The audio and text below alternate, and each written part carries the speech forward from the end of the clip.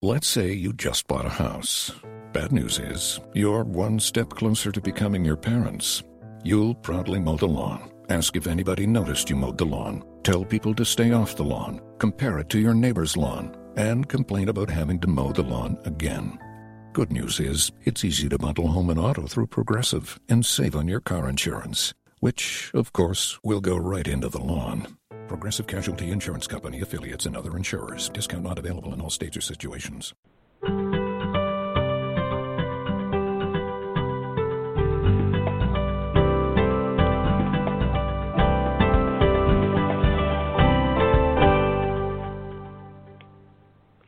Welcome to Creating a Family. Talk about adoption and infertility.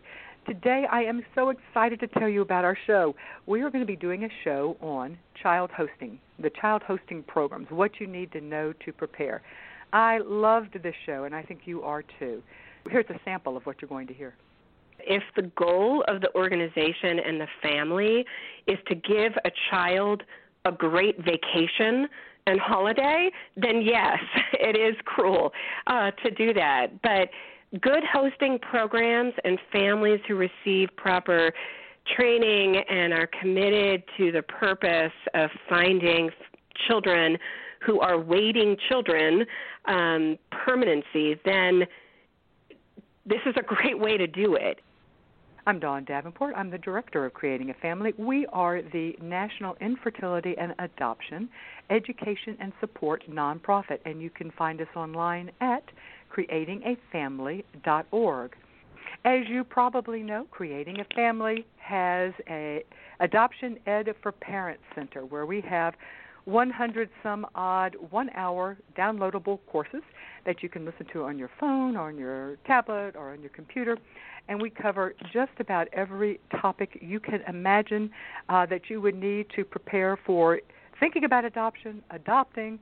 It could be used as part of your adoption education if your agency approves it. There's also lots and lots of courses available for post-adoptive families.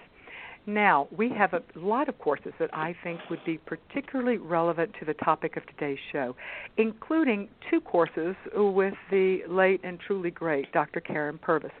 I think that her courses and her compassion and her ability to help us understand how to connect in a loving way with children who have come from hard places and have experienced trauma, which most of the children in the hosting programs would qualify as. Her wisdom is just invaluable, and we would love to have you check out her courses. To do so, you would go to our website, creatingafamily.org.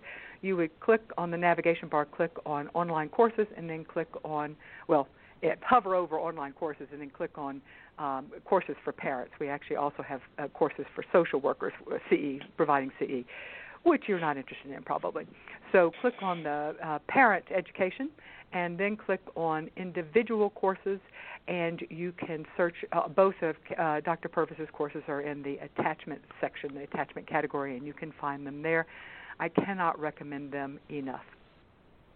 The Creating a Family radio show is underwritten by our corporate sponsor, Ferring Pharmaceutical, and we thank them for their continued support for making this show happen.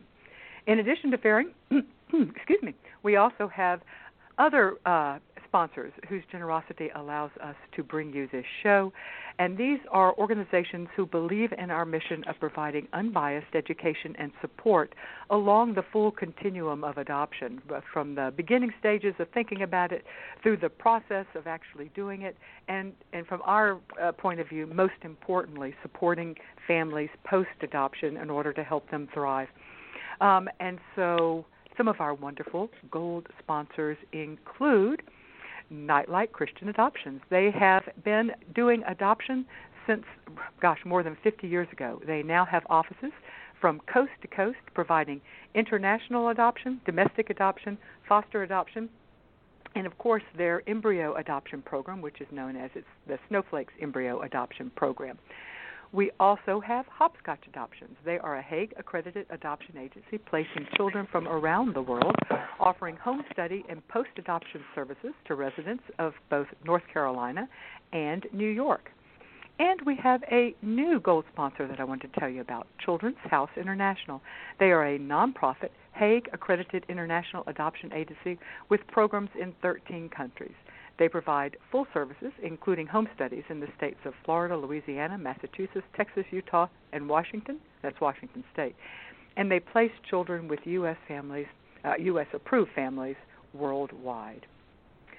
As I mentioned, today we're going to be talking about hosting programs. This is such an important topic. They're becoming more popular, and we get a lot of questions about these programs. So this program is going to be intended for families who are considering it, as well as people who might have objections to it. I think you will learn a lot as well. Our guest today to talk about this is Rhonda Jarima. She is the Executive Director of the California offices for Nightlight Christian Adoptions, and she has been involved in hosting for a very long time. We also have Kelly Rodenbush. She is an attachment therapist at the Attachment and Bonding Center of Pennsylvania, and she is the co-founder of the Sparrow Fund, and she too has been not only a host mom, but she also has been involved with hosting programs for a long time. Welcome, Kelly and Rhonda, to Creating a Family. Thank you. Thank you so much, Dawn. All right. Not everybody who's going to be listening to this show is going to know what we mean when we say a hosting program. So, Rhonda, I'm going to give you the easiest and most basic question you're going to get today, and that is, what is a hosting program? What do we mean by that? Okay, a hosting program is basically where an orphanage group or selection of children from various orphanages are brought over to the United States by a particular organization. And the children are then placed in homes that have been vetted by that organization. So they've gone through fingerprints and other training to prepare them to host. And the children come anywhere from 2 weeks to 6 weeks on the various host programs. Yeah, okay, perfect. I'm glad you said about the length of time, because we're going to talk at some point just in a bit about some of the variances that you see in hosting programs. But before we do that, hosting programs are fairly controversial in the child welfare community. There are people who believe in them just thoroughly, and they think they are wonderful because of the results they get. And then there are people who believe that they are bad, primarily bad for children. We received a question on Twitter, Mayday, so it's at Mayday Ask. Please discuss the cons of hosting. Does this place the burden on kids? Do host parents view this as a trial placement without commitment? And Mayday does raise some of the concerns, so let's jump into them and talk about them in more detail. One, how is this? The basic gist of the Mayday's and other people's objections is it's cruel to children. It's cruel to take them from, most of these children are coming from institutionalized environments, orphanages, and they're being brought over here, and they're getting to taste the good life, so to speak. And then after a short time, as Rhonda said, anywhere from 2 to 6 weeks, they then go back to where they were before. So is that cruel to children? Kelly? I think it's a great question to ask, and one that I've heard a lot in relation to orphan hosting. My response would be that if the goal of the organization and the family is to give a child a great vacation and holiday, then yes, it is cruel to do that. But good hosting programs and families who receive proper training and are committed to the purpose of finding children who are waiting children permanency, then this is a great way to do it. It's not the only solution, and sure, we can try all sorts of ways to help waiting children find families, but if that's the ultimate goal, and you can't neglect the fact that orphan hosting works towards that goal. And in that way, then cruel seems the inappropriate word to use for a program that helps children find families. Rhonda, do we know if it works? Has anybody tracked the success rate? And by success, I'm defining it I realize it can be defined a number of different ways, but if for this part of the discussion, I'm defining success as finding a permanent home, adopted home for that child. Well, we haven't run the actual statistics, but I can tell you just from my consideration of the probably over 1,500 children that we have brought over for the past 22 years, I would say easily the majority have found permanent homes here in the United States as a result of the hosting program. In fact, 3 of our 6 children were on hosting programs. Our oldest daughter was not hosted in the United States, but was hosted in families in Germany and Italy. And to her, it was a phenomenal experience. And we adopted her not from the hosting program, but from a different situation. But still, she always spoke very positively about it, as have our other children and the many children I've interviewed after they've been adopted. Kelly, do you know of anyone who has compiled stats, or can you address the question of, is it successful at finding families? Yeah, I wish I had statistics in front of me with something that's verifiable, and I don't. But in my limited experience compared to Rhonda, I've seen near 100% matching in the, albeit very limited experience that I've had. But it works when you bring kids to America and have families who are committed to advocating and being a champion for that child. It gets their face and their story in front of families who never would have known that they existed otherwise. And children who have been waiting oftentimes for years now have a chance when before they were kind of lost in the shuffle. What are children told, Rhonda, before they come? Are they aware that they are, for a lack of better words, on trial to be adopted? The whole thing about be on your best behavior if you want to get adopted, that type of thing. Are they aware of all that is happening? Are they told the purpose for this? Or are they told this is just going to be a camp in another country for whatever the duration of time is? It really varies. Some countries do allow us to do some training with the children and educate them about the purpose of the trip in terms of them spending time with families. But it really is a variety of situations. Some children do understand that they might be meeting a potential family, and other children are told that they're here for a vacation. I think regardless, it really is not a time where you're talking about adoption necessarily with the child until after they return back home, because you don't want the child focusing on that. That really is the family's responsibility, not the child's. The child is there to have the cultural experience and to have fun and enjoy their time going to church, doing things, going to museums, going to the beach, doing things with the family, having that family experience. All right. I think this also varies by country for sure, as Rhonda pointed out, but I think it also varies by program on who the host agency is who's doing this and what their relationship is with the particular orphanage, because they have the opportunity to go in ahead of time, as Rhonda pointed out, that Nightlight has done, and maybe they get the opportunity to meet the kids and cast a vision for what this time will be. That supersedes maybe some of the cultural things that they hear that we don't have control over, what caregivers are telling kids, whether that's a visit of a team who comes in or, and meets that child and the child feels on trial there, or if it's coming to America for a host program. And not only the caregivers, but we've also heard that the escorts who are bringing the kids over have been known to not say that what you would like for them to say. They may be telling the children, behave yourself, because if you don't, nobody's going to want you. That type of thing. And there's just no way to really control that, even if that's not the message. No, there really isn't. Right.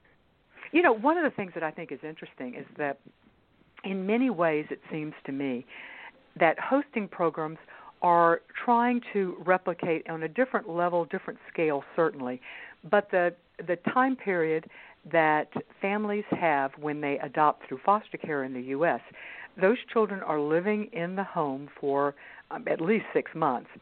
And so the families have an opportunity to know more about these children so that they're better able to make a good decision if they're the right family. And we also have in foster care meet and greet events, things like that. They're called different things in different states, where children come and they hang out and they play, and adoptive parents come and we hope interact with them. And these meet and greets are also highly criticized because they're called meet shows, and that surely the children know what people are there, and if they don't get selected, what does that do to them? But they continue to be held, although some states are doing it, where it's a virtual type of thing, but they continue to be held most places that I know of because they work. We as humans simply are able to connect better with other humans when we see them and we know them, and we have the ability to interact with them. And that's fundamentally what hosting programs are trying to do, or at least it seems that way to me. Do either of you have anything to say on that? And then we'll move off of this and go on talking about other things. Anything else? It's an interesting point to bring up. Sorry, Rhonda. I'll just say we have hosted several times, and in our experience, it was not a trial period or fostering type of experience. For us, we agreed as a family that we were going to be champions for a child and work hard to be a storyteller so that we could advocate and help a child find a permanent home. We did not go into it considering adopting ourselves. Our home was full, and we were just serving a child as a family. So a little different than like a picture of comparing it to a fostering situation to kind of connect with a child and, for lack of a better phrase, what some critics would call try it out. It was not a try it out for us. Okay, yeah, that's a very good point. Go ahead, Rhonda. I also want to add, in terms of the children feeling on show, we've had children that shared their national heritage by sharing various dances or songs at perhaps a church or a local cultural program. And we've also had children introduced at various community events. And what we found is that having that opportunity to be introduced to a large group of people has really helped families come forward that really had no idea about children that were available around the world. And so it really gave them the opportunity to see, oh, wow, these kids just look just like kids here, or, gee, they throw a ball like we do. And it seems surprising, but truly that is something that we've seen where the light goes on and families come forward that I can't tell you the number of families that have come forward because they've met a child through one of these meet and greets that we hold while we have the children here visiting. All right. Let's move into some of the differences that different agencies or organizations, how they design their host program. It seems to me, from what I can tell, there is a difference in the length of time the children are here. Rhonda already mentioned that generally the range is anywhere from 2 to 6 weeks. There is a difference on, hang on just a minute, I'm going to sneeze. Yeah, I should tell the audience that I am battling, no, I'm not. I am not getting a cold. I am fighting a cold. And you are winning against the cold. I am winning against this cold. It is not going to get me. The other thing that differs is what time of year the hosting sessions are being held. And another difference, which Kelly alluded to, is there are some programs where they only accept families that are coming in with the intention that adoption is something they are interested in. Right. And then there are other programs, the ones that Kelly had participated in, where they are open to families who are willing to, I loved her term, the term that we usually use is advocate for the child, but I loved hers even better, be a champion for the child. Yeah. So, yeah. Rhonda, can you think of anything that I've missed as far as kind of differences that from the general hosting programs that exist? We have had programs where the children have come here to play soccer. We had several soccer tours, and we also had performance tours where children who had been selected because of various skills that they had came here and were sharing those with, at public events. Oh, that's a cool idea. I actually wasn't aware of that. Okay. So another opportunity also with orphan hosting programs is hosting the caregiver or the chaperone to the children. That's obviously a little different, but it's a great opportunity as a family to pour into someone whose life is caring for these kids. It's oftentimes an orphanage director or a nanny who happens to speak a little English, so she gets to come, but hosting that person, the adult, for that period of time is a great opportunity to make an impact on children who didn't get to come. I so agree with you.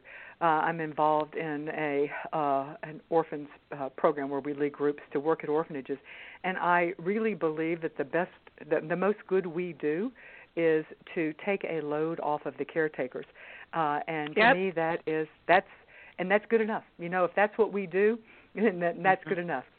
Absolutely. And you know what? You bring up a really good point, and I think that really speaks to what the hosting programs are about. When you have a child for 2 to 6 weeks or whatever, you're giving that child an experience that they haven't had necessarily at home, of an intact family that is there just to love on them and nurture them for the period of time that they're in that home. So what does it cost for the host families to participate in a host program? Kelly, and I realize this is going to be a range because there's a number of different programs. So can you just talk about give us a rough range of what it would cost for a family to participate? Sure. I mean, I can speak as a host family, and Rhonda, I'm sure, can speak more as the professional in this area in different programs. But in our experience with hosting from China, the program cost about $3,000. What you're paying for is all the paperwork involved in getting the child over here, their plane ticket. You're contributing towards the chaperone's plane ticket and expenses as well.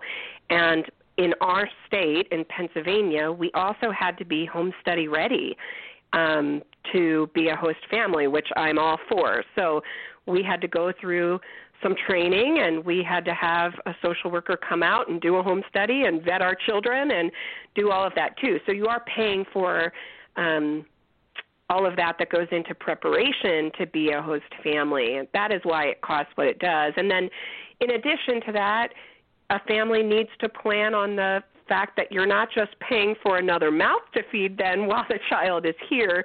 There's a lot of other expenses that go into having a child in your home, because I think typically a host family wants to do a lot of activities while the child's here, is whatever is appropriate for that child and what that child can handle. So you might be going to the movies or going out to a museum or taking the child to a public swimming pool, or whatever it might be that you want to do that's special, and that might be some additional expenses to pay for. But in our experience, we really didn't have all that much additional expenses because our church community and our adoption community around us really supported what we were doing, and we had closed donations, and we had people who gave us money and said, here's some money to go out to eat, and wanted to be a part of the mission of what we were doing through supporting us so that we could do it well. Rhonda, is $3,000 kind of in the range, or is it would it be safer to say 2 to 4 or 2 to 5, something like that, or what would you say? I think it really varies. I've seen it anywhere from 1,500 to 5,000. So it really does vary across the country and program. If you go forward and you adopt the child afterwards, does any of the money that you've spent on hosting apply to the adoption, Rhonda? It can, because many families either have completed a partial home study or a full home study in preparation for the hosting. So they may already have that home study completed, so they don't have that cost, and that's done. And so then they can go ahead and proceed with just completing their dossier and filing for the adoption. Excellent. And what age range of children are usually available for hosting? Rhonda, I'll throw this one to you. Okay, I will tell you my preference and then what I see. I have seen programs bring children as young as 5. I think that tends to be very challenging for those children because they don't really understand everything developmentally. I think the majority of the children are older and range in age between 8 to 14. And I would say the majority are in the 10 to 12-year-old range for the hosting programs around the country. Okay, yeah. And now let's talk special needs. Are these children primarily, and this I realize is a very general question, but from what you two see, are these children generally just children who have not been adopted because they are older, and so that's not really a special need, but we call it that in the world of adoption. So is their special need simply the fact that they are older, or do they nowadays also have accompanying other special needs, physical or emotional or developmental? Kelly, what are you seeing in the hosting programs that you've been affiliated with? I think it really varies. There are some children who perhaps were never made paper ready until an older age for whatever reason. It could have been that there was some question about what their special need was, and so the orphanage delayed making them paper ready. Perhaps their situation was under investigation, and so they weren't cleared to be made paper ready until at a later age. So sometimes it is kids who are primarily healthy whose only special need is that they are older. In the most recent case that our family hosted, the children who came over in their group had minor special needs, but the orphanage told the agency that they didn't think anybody would want them. So they were not going to make them paper ready until the agency, which in our case was Madison Adoption Agency, they said, we want these kids to be made paper ready, and we will get them hosted. Will you do it? And that's when the orphanage then said, okay, we'll make them paper ready in preparation for hosting. And had they not been chosen for hosting, those kids would still be there. They would not have been made paper ready. Yeah, and that's an interesting argument in favor, because that is the reality. I've heard that from other hosting programs as well. So that is part of the reality, and when we were discussing the pros and the cons, it's impossible not to acknowledge that as well. Absolutely. Rhonda, any thoughts on what you've seen as far as the type of special needs that are more common in children who are coming for hosting programs? Some of the special needs we've seen are children missing digits, children with cerebral palsy. A large number of kids from China that have come have had cerebral palsy of at some degree, but if some with allergies and things like that. But for the most part, the kids tend to be fairly healthy and able to get around. And we did have one child that walked with crutches, but again, he managed to get around really well. So again, they are children that are able to engage in activities and have fun and tend to do well with the host programs. There should be no children coming, and I'm sure this is universal for all programs, at least I hope it is. There should be no children coming who are medically fragile. Right. No children who are, this isn't a way for them to get medical care. That is not the goal of orphan hosting. So while a lot of host families do end up taking children to maybe see a specialist or get a PT assessment or something like that, there should not be children coming for the purpose of receiving medical treatment. You are listening to an interview with Creating a Family, and we were talking about hosting programs, how to prepare and what you need to know. Creating a Family is the National Adoption and Infertility Education and Support nonprofit. We primarily keep in touch with our community through our weekly e-newsletters. We would love to have you sign up, and you can sign up. We let you know kind of the latest developments as well as any new resources we have found or we have developed. It is totally free, so you just sign up at the top right corner of any page of our website, creatingafamily.org. Rhonda, I'm going to start with Kelly on this one. These children, for the most part, have been raised in institutionalized care or have spent a fair part of their young lives in institutionalized care, in orphanage care. Mm-hmm. And we know that institutionalized care is a type of trauma on children and can affect their ability to attach and their emotional development in other ways. What are some things that parents need to think about the impact and the influence of trauma before they decide on whether or not to become a host family? I think that's a great question, and I think one of the first things that I would advise a family to consider is the current makeup of their family. If the family is an adoptive family already and has a child in their home who already has come from a hard place in trauma, if that child's attachment is insecure and they're already concerned about the children in their home currently, they're probably not a good candidate for hosting. So that would be my first advice, would be to consider the current makeup of your home and how your children, who you are already called to parent, how they will handle bringing a child in who has significant trauma and is under stress.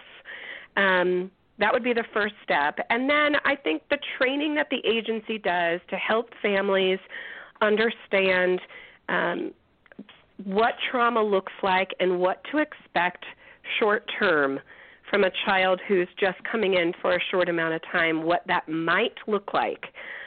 Because as we know, there are lots of ways that trauma can evidence itself for a child who's coming in for hosting.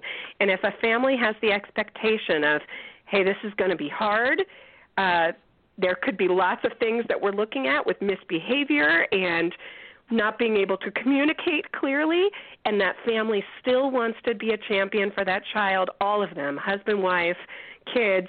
If everybody's on board for doing the hard thing, then I think it can work. But I think families need to be prepared that, yeah, it's going to be hard because trauma can look really ugly and be really hard, especially if you're only given that 2 to 6 week time period with a kid. Rhonda, what does trauma look like? That's impossible to say, of course, because it could cover any a large host of factors. But let's talk about some of the typical behaviors that you might see for a child who has experienced trauma in the past and is under stress now. Okay, so for children coming on tour where we have seen some responses that are trauma as a result of past traumas, are children that really shut down or are acting, having temper tantrums, maybe acting out. And so those are times where we bring in the support staff to support the family and to provide them with additional tools and remind them of the tools that were given in training and do some sessions with the family to help them through that process and to provide the support that's needed for the child, and even occasionally to take the child out of that family situation if it is not working out and place them in with one of the respite families or with one of the staff support families.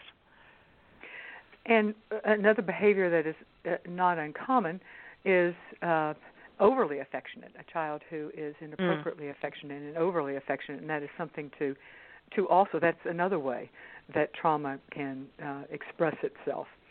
Absolutely. I think we also have to talk about the possibility of sexual abuse. Children in orphanages are at high risk for being abused sexually. It's, as I say, children need parents, and children without parents are the most vulnerable children on earth. And they're vulnerable to a host of abuses, including sexual abuse, both by other children in the orphanage as well as adults who are in and around the orphanage.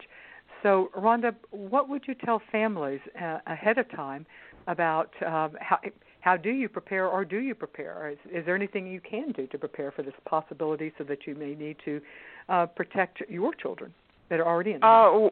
We actually have families do a form that they go through with their children and have a plan in place for bringing, it's called the Family Safety Plan, and it's in preparation for bringing a strange child into your home.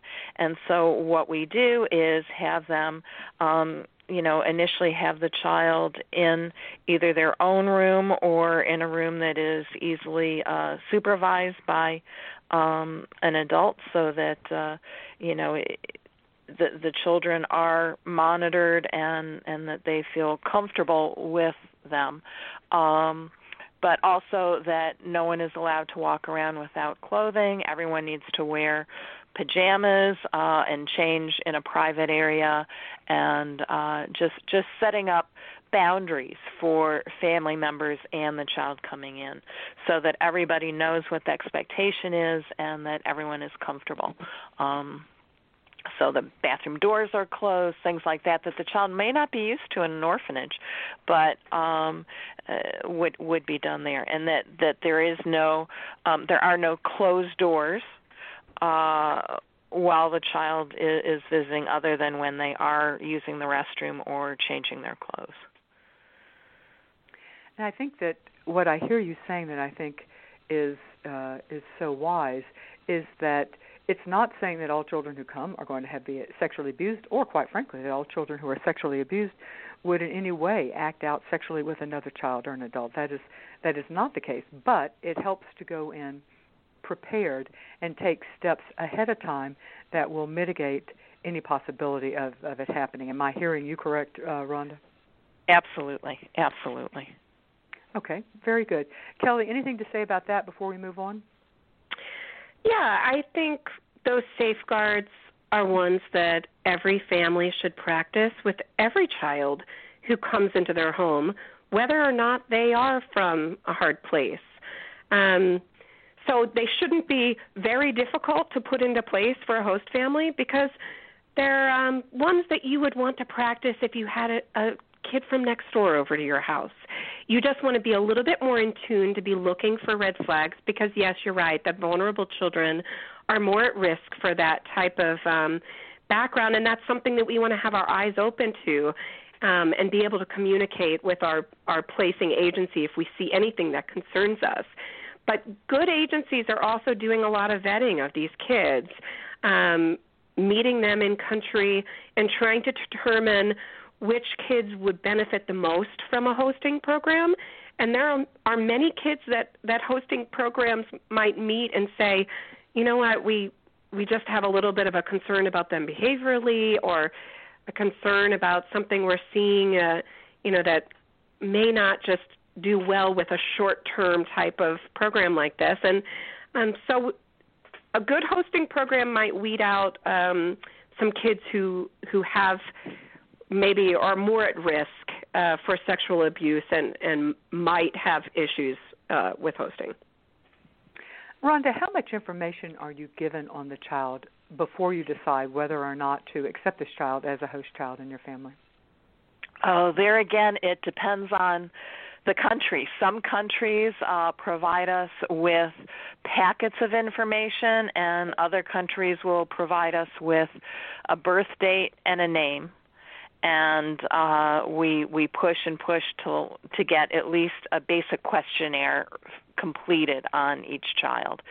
So we really request that any program that is supporting and providing children for consideration for the hosting, provide basic information about that child, any medical issues, any social issues, likes and dislikes of the child, any allergies, just to get a basic understanding of who that child is and, just a bit about them, as well as a photograph, because that also is very helpful for the family who's making that decision. It's difficult when countries are not willing to give at least that basic information. And so that is something that we really push very hard for. Kelly, you mentioned that your family went through a full home study, an adoption home study, before Correct. you were accepted into the hosting program.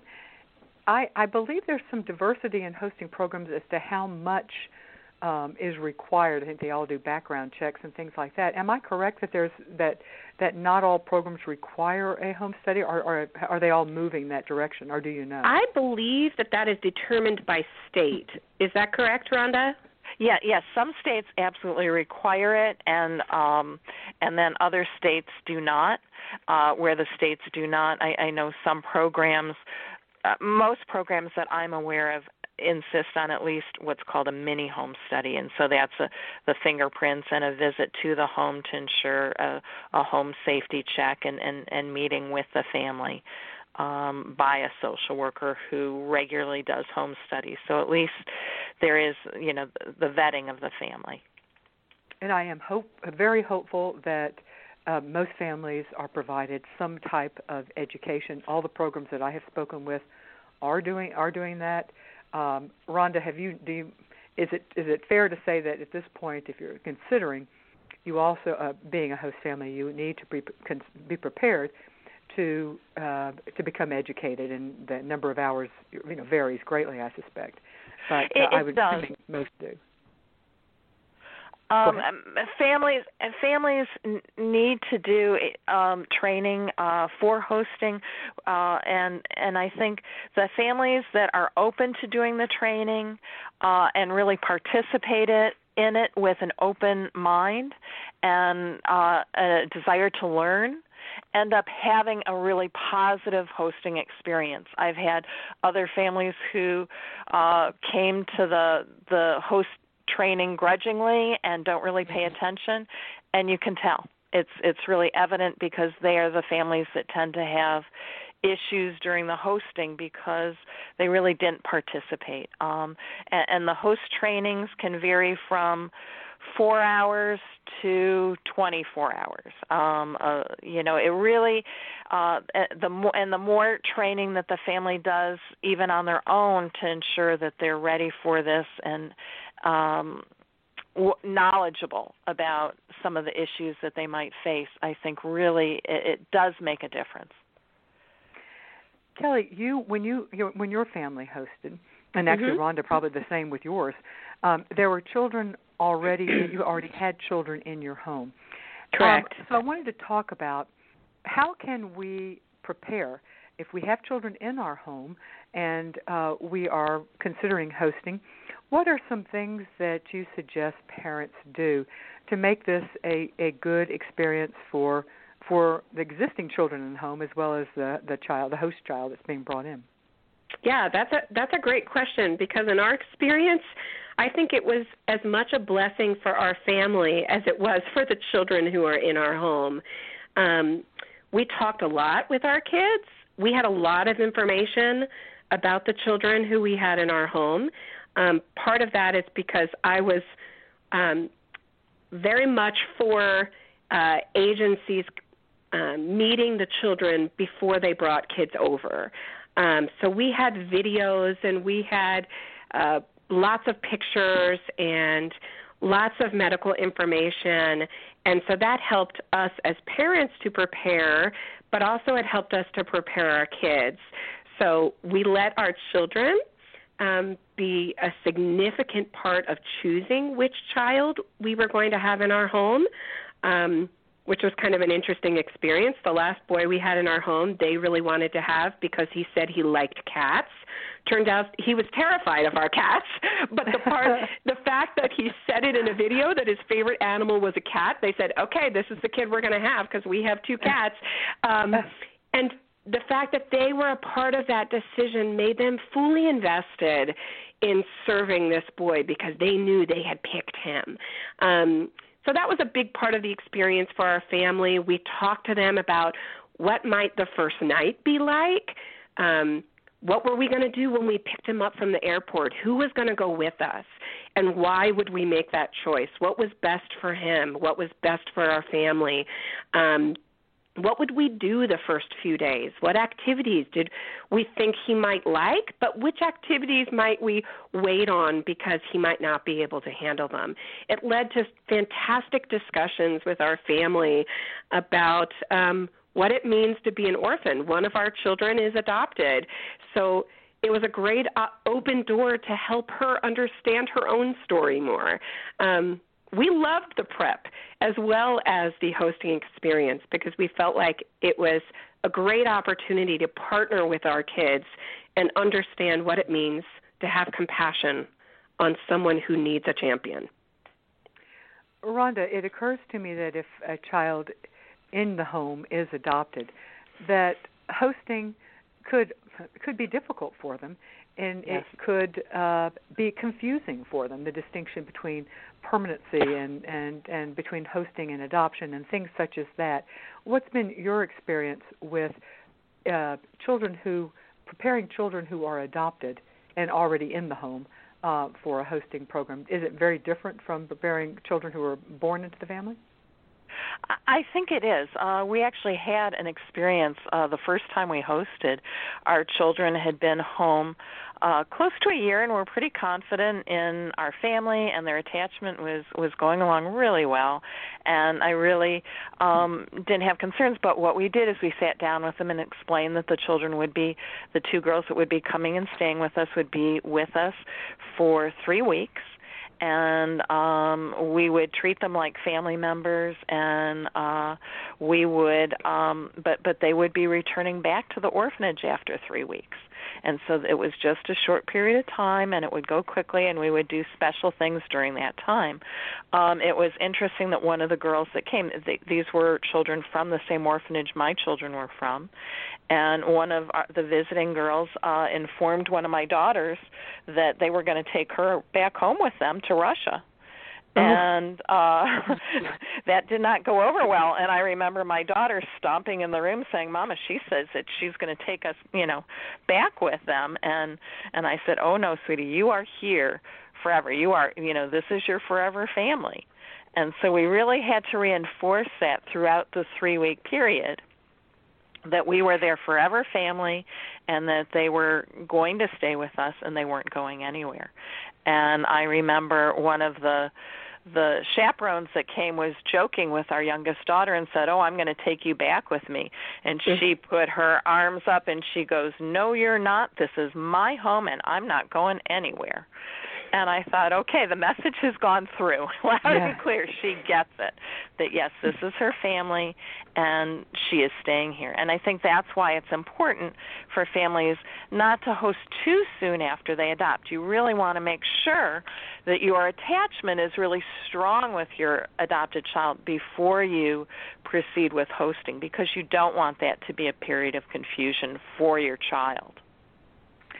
Rhonda, in Kelly's case, they were clear as a family beforehand that they were not open to adopting the child, that they were intending this to be, and to use her words, a champion for the child, to help the child find a forever family, not theirs, but to advocate for that child outside of their family. If you are an adoptive if you are a host family and you have this child with the consideration that you where you are considering adopting this child, how much of that information, would you recommend sharing with the children already in the home beforehand or during their hosting time?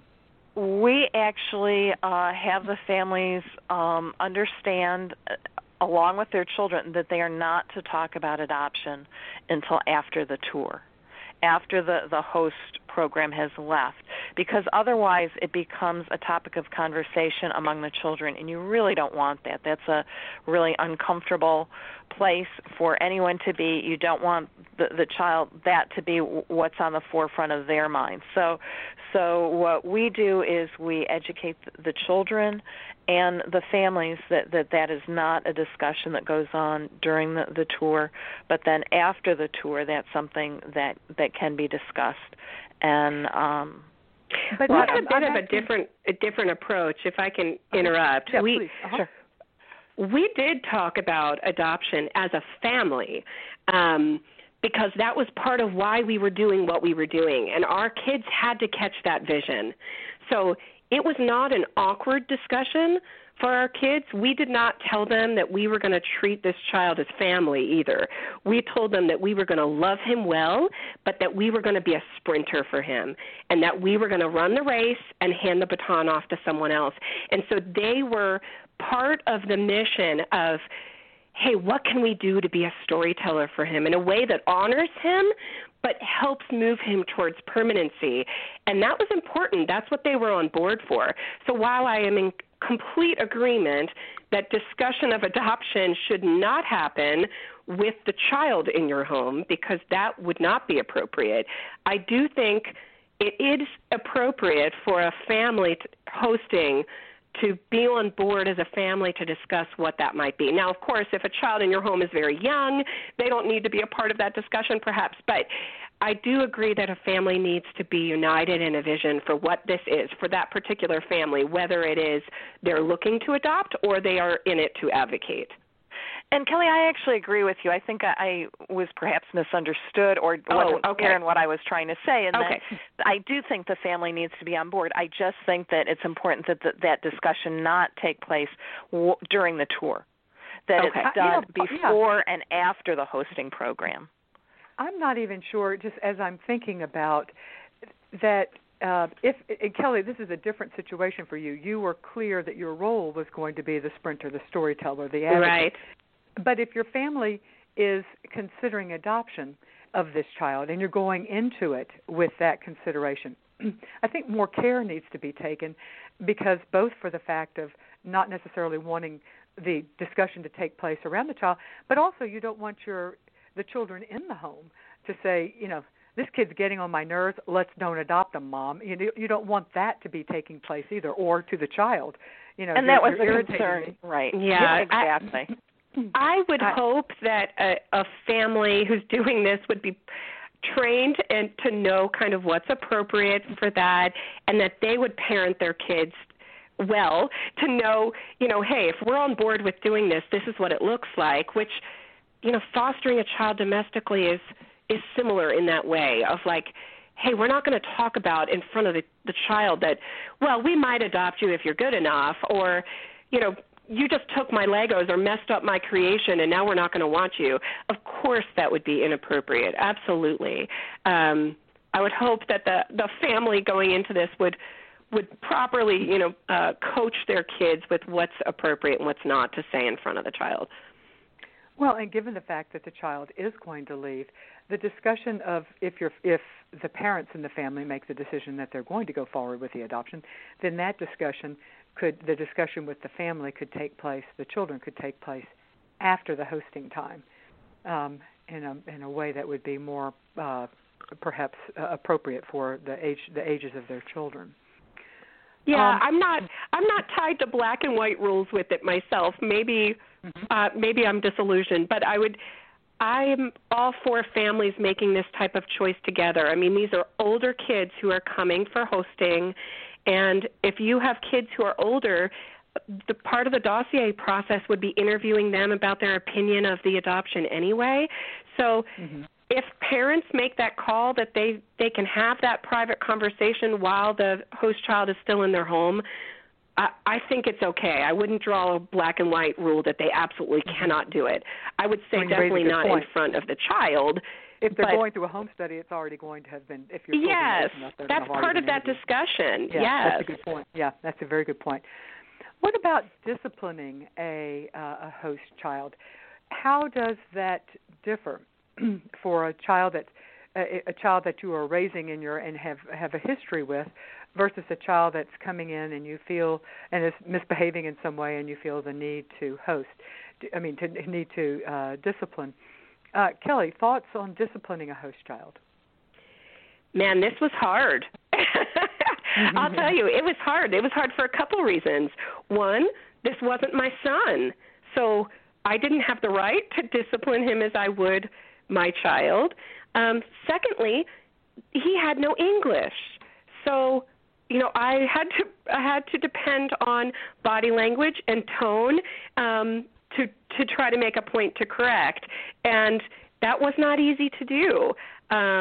But again, my whole family had a vision for what we were doing, and that was extremely helpful, because I would say to my kids, hey, guys, it is all of our job to model to him what our expectations of him are. For our most recent hosting experience, the child had no experience riding in a car. So sitting down in a car seat with a seatbelt on became a major struggle.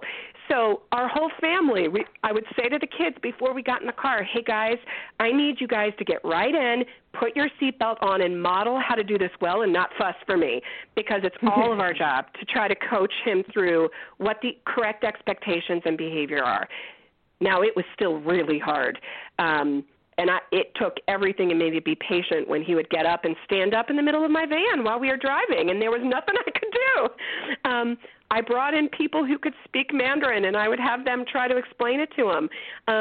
But I also just took deep breaths and said to my kids, hey, I need you guys to help me and remind me that we're being a champion for this month, and if it's hard for Mom, that's okay, because we can get through this together. And it was part of the blessing of serving as a family, because they could coach me some. Yeah, you made them a part of the solution. Absolutely. And a part of the issue. We're not going to have time to talk about disrupting birth order, but that is an issue that does come up oftentimes, where the host child is older than a child, and by disrupting birth order, that's what we mean, is older than a child already in the family. Creating a Family has extensive resources. On this, we have courses on this, including a wonderful course that we did with Dr. David Brodzinski. On the disrupting birth order, we have resources, tips from parents who have done it, how to make it work, things that you need to be aware of before you make that decision. And all of that can be found on our A to Z adoption resource page, which you can find on our website, creatingafamily.org. Hover over the adoption tab in the navigation menu and click on A to Z resources, and then we have an entire section on disrupting birth order. So rather than take time today, in this course, I'm going to have you go to our website, or you could take another course. We have at least 2, I believe, on disrupting birth order, including the one I just mentioned with Dr. David Brodzinski. One of the interesting issues that has been brought up, which I find fascinating, is oftentimes, as Rhonda, as you have said, the children are tweens and teens when they're coming over. And so handling social media with a host child, and some of the issues that I've heard families run into is the child, which I'm not sure how the child has a phone, to be honest, but the child, it could very well be that the child either borrowed a phone from one of the host siblings, or they were given a phone, I'm not sure, or just getting on the family's computer. That may be how this happens. But posting and one was a young teen girl who claimed she had found an uncle, which the uncle wasn't an uncle, and are posting and sending messages back to children in the orphanage back home. So it's an interesting dilemma. It's a modern dilemma. This is this century's dilemma for host families. So Rhonda, let's talk a little about that. Are there some things that parents should think about for this 2 to 6 week period that can for helping them think in advance? Because I think most of the problems I've heard about were from people who had never even thought about it, that potential right. problem. So, right. yeah, anything quick on the social media that we can do? Absolutely. We really recommend that our families limit all electronics as much as possible, and really focus on hands-on activities, baking, going to a park, kicking a ball around, rather than being on social media. So it really means a low electronics or no electronics rule for the entire family. And we've seen that work amazingly for families who took an electronics holiday during that period and have found that they really enjoyed doing other activities. And it's been a really nice experience with the child. I've had families that did it both ways who said taking the electronics holiday just made it a totally different experience and really a very positive experience. So it's hard with the kids that come with phones or their own electronics or think that while they're here that's going to be a gift that they get. And that's why we educate the families and educate the children beforehand that we really prefer that this be as electronics-free as possible. With some of the older children, they are sometimes allowed or need to certainly touch base with their orphanage on a weekly basis. That's pretty common for many countries, and so we usually do a Skype meeting for that. But in all other regards, we really try to limit it as much as possible. All right. Kelly, you've mentioned a number of times advocating or championing, being a champion for the host child.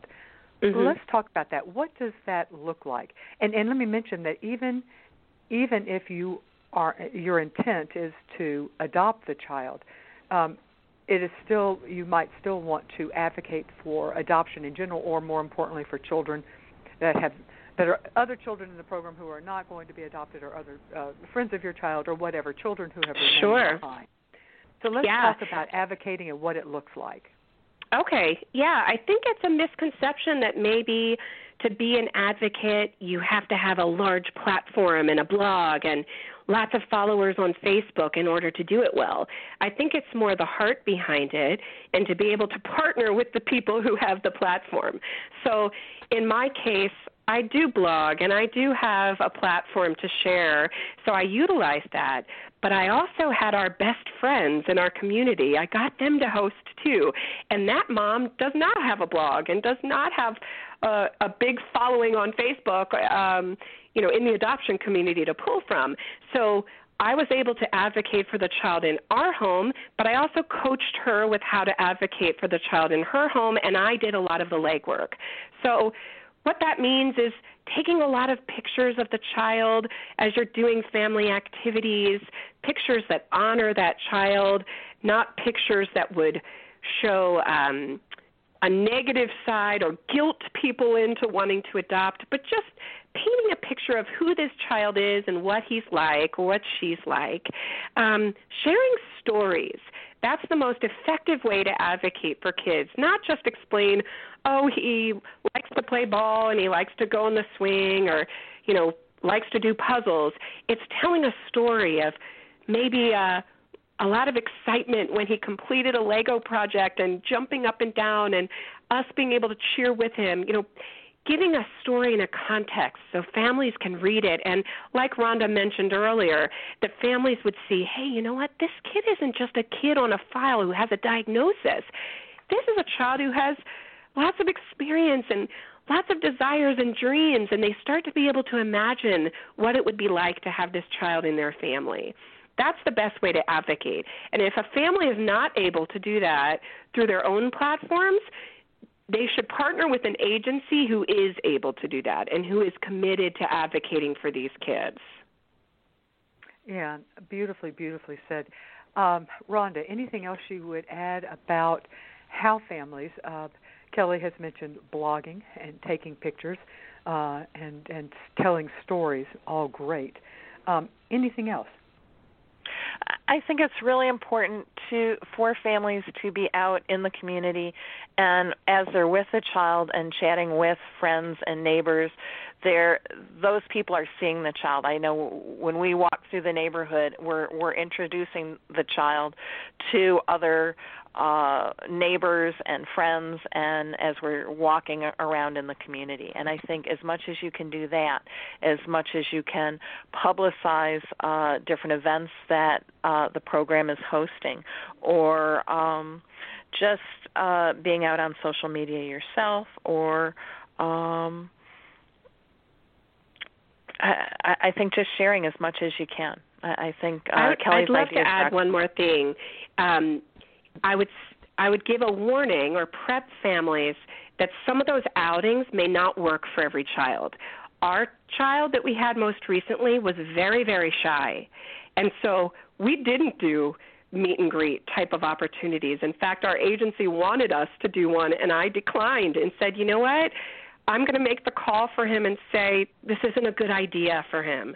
He's going to be overwhelmed, and it's not going to work. And so they excused me from that event, knowing that I was making a call of what was best for him. But one other way that was kind of a neat way to advocate for him, which works for a shy kid, is he did not like pictures being taken of him, but he loved taking pictures. So I gave him a camera, and I let him document from his view what his day was like, what his life was like. I think he took 2,000 pictures we had on the camera in the end. But I was able to share his pictures and say, this is what he sees when he's in America. And it was so endearing and sweet because people could see what he was interested in capturing, which was very different probably than what families might imagine a child who grew up in an orphanage in China might be interested in. He wasn't interested in the museums. He was interested in our faces. And he was interested in animals, and he was interested in our yard and little things in our home and all of his Lego creations. We had a gazillion pictures of the things he had created. But that was so endearing to be able to see the world through his eyes, and it's a fantastic way to advocate for kids who are here. That's a great point. It's also a really good point to respect the temperament of the child, because it would be sure torture for that child to be the center of attention everywhere he goes, probably. Yes. Yeah. So, Rhonda, if you make, let's say you are if you are hosting with the intent that adoption is a strong possibility, if you decide that you want to adopt this child, what is the typical process like after the child? Because the child, let's be very clear, goes back to the orphanage at the end of anywhere from 2 to 6 weeks, whatever the length of time. You don't then keep the child. The child goes back to the orphanage. Just walk us through very briefly what that process and time frame is like after the child leaves until the child is brought home to be adopted by you. Okay, certainly. The first step certainly is to make your desire known that you want to adopt. That's number one. That's really critical, that you let whoever the agency is that would be providing the program to adopt that child, that that they know that you want to adopt. The next step is to complete a home study, and then the family needs to get their dossier going for the country, and oftentimes doing those conjointly at the same time so that they're really moving as quickly as possible through the process. Once you've made that decision, you don't want to lag at all. You really want to move as quickly as possible to ensure that child is returning back to your home as soon as you can.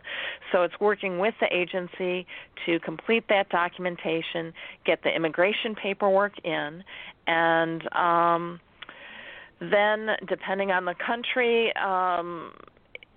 once the dossier is submitted to the country and accepted, then the family would be going to that country once their immigration documents are approved, and depending on the country, either making their first visit, second, starting their visits with the child in country, or going to finalize the adoption in country. So that can take anywhere from about 4 months, if they are coming to the process with a completed home study, they certainly are going to be able to move much more quickly. And with families that need to start their home study and their dossier once the tour has left or during the middle of the hosting process, they are going to, be able to move fairly quickly to completing that adoption. But it really depends on the country as to how long it will take. Yeah, and we can guarantee it will be longer than you would like. That's just the reality. Absolutely. It always is. It always is. It always is. Kelly, can you suggest some questions? And Rhonda, get prepared because I'm going to rotate between Kelly suggesting one to you and back and forth. So okay, great. Suggest a question that a family should ask at the beginning to help them discern whether or not they are the right family to be a host family at this time. Sure. I think first a family just simply needs to ask, can we be a sprinter for this child, which means putting a whole lot of life on hold for that time period of 2 to 6 weeks while that child is in your home. That child needs to be your family's top priority during that time. And some families can do that and some families can't, and that's okay. So the first question is, can we make this child a priority as a family for this time period? Okay, excellent. Rhonda. I think it's important for the family to determine, are we able to understand that this is a child from another country that doesn't have the same background we do, and being open to this other culture and allowing this other culture into their home and not getting caught up in the fact that that child does not follow the same rules and we'll likely learn some of the ways that family runs, but is coming with a totally different mindset. And so I think the big key is, are we flexible enough to bring this into our home and be willing to change and do things in order to help this child feel comfortable during the time they're with our family. And I'll underscore the word flexible. Kelly, another question. I would say to ask yourself, what supports do we as a couple, in the case of a married couple, and do we as a family need to line up and have in place before this child comes? Whether that's your church community or neighborhood, what do we need to do in advance to support us so that we can do that well? And that's going to look very different for different families. That could be signing the child up for a class at the Y, so you've got some physical activity and lined up to give you a break and the kid can get some energy out, or it could be making sure you've got clothes, donations here of clothes, or maybe a church who's just saying, hey, we support you and we are going to encourage you, we're going to make some meals for you, whatever it might be. What do you need to line up in advance so that you can, from the get-go, be as set up as you can to be successful as a family? Okay, excellent. Rhonda. I think it's important to have a schedule so that there is a basic schedule for the period of time that the child is here. So it's not that you're trying to come up with things at the last minute, but that there is something basic planned for each day that the child is visiting, and that the emphasis is on the family being together as much as possible and having that experience for the child. And I'll throw one in. Assess the children in your home and try to do it with a clear eye for whether this is a good experience for them or whether it will be, if you know your child is insecurely attached or you know that they're struggling with adoption issues, maybe now would not be the time. So with a clear eye, assess the children in your home for their ability to handle this. All right, last one. Each of you, I'll circle back to each of you. Kelly, one last one with you. One last question I'd say is, if you are committed to doing this, to choose an agency wisely who is committed to minimizing trauma to the child and encourages ongoing relationship and connection, which is a way to minimize trauma. You will get a sense from a hosting agency what it is that they're about and how have other host families done with them, and That's important for your own family and for the well-being of the child, that you minimize trauma and have an ongoing connection whenever possible. Well, and let me also throw in and make certain that your agency has has staff available to support you if you run into problems. Absolutely. That's one of those ways that they can minimize trauma both to the child and to you as a family. Absolutely. Right. Yeah, that's huge. My own trauma there. Yeah, okay. Yeah. All right, Rhonda, your last one. I think it's really important to look at your family situation and try to keep things very small during the period of hosting and not try to fit too many things in that period of time. It's not a time to go and hit every amusement park and try to fit in seeing the world in that period of time, but really to keep your world as small as possible. And that's great advice on the family. And Rhonda, just before, would you also address the issue of if the child is going to be here over Christmas? Because there are definitely programs that run over Christmas time. So just if you could address that, because I think it is so darn important. It's really hard for families not to go overboard on Christmas with a host child, but I really remind them that this is a child who has very few, if any, personal belongings, and that it's best to give of your time and to do activities as gifts versus giving things, and certainly not giving electronics that are just going to go back and be fought over and cause issues, but really to focus on interactive gifts, Legos, puzzles, activities that you can do together to really minimize the excess craziness and really keep things small. And so I also encourage families, if they have children in the home, to give those children the majority of their gifts either before or after the holiday, again, so that the children are all getting about the same amount of gifts, but that they are more interactive gifts and gifts that they can use together. That is such a great suggestion.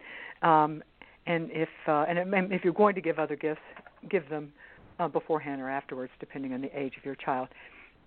Thank you so much for both of you for being with us today to talk about hosting and preparing yourself. Our interviewees, our experts, were Rhonda Jarima. She is the executive director at Nightlight Christian Adoptions, and you can get information from her. They have a hosting program. You can also ask questions, and that website is nightlight.org. Our other guest our other interviewee, I should say, is Kelly Rodenbush. She is an attachment therapist at the Attachment and Bonding Center of Pennsylvania and the co-founder of the Sparrow Fund, and you could reach out to her at the Sparrow Fund website, and it is sparrow-fund.org, sparrow-fund.org. I appreciate you for being here and talking with us. We certainly have learned a lot, and for those of you who are listening, I hope you will consider hosting and go into it with your eyes wide open. Thank you so much for joining us today, and I will see you next week. And now, an ad from Dad. All right, save money on car insurance when you bundle home and auto with Progressive. Can I take these off? All right. What is this? This looks good. Wow, that's well made. Where did you get this? I'm talking to you with the hair. Yeah, where did you get this? It's good stuff. That's solid. That's not veneer. That's solid stuff. Progressive can't save you from becoming your parents, but we can save you money when you bundle home and auto. Progressive Casualty Insurance Company, affiliates, and other insurers. Discounts not available in all states or situations. Let's say you just bought a house. Bad news is, you're one step closer to becoming your parents. You'll proudly mow the lawn. Ask if anybody noticed you mowed the lawn. Tell people to stay off the lawn. Compare it to your neighbor's lawn. And complain about having to mow the lawn again. Good news is, it's easy to bundle home and auto through Progressive and save on your car insurance, which, of course, will go right into the lawn. Progressive Casualty Insurance Company, affiliates, and other insurers. Discount not available in all states or situations.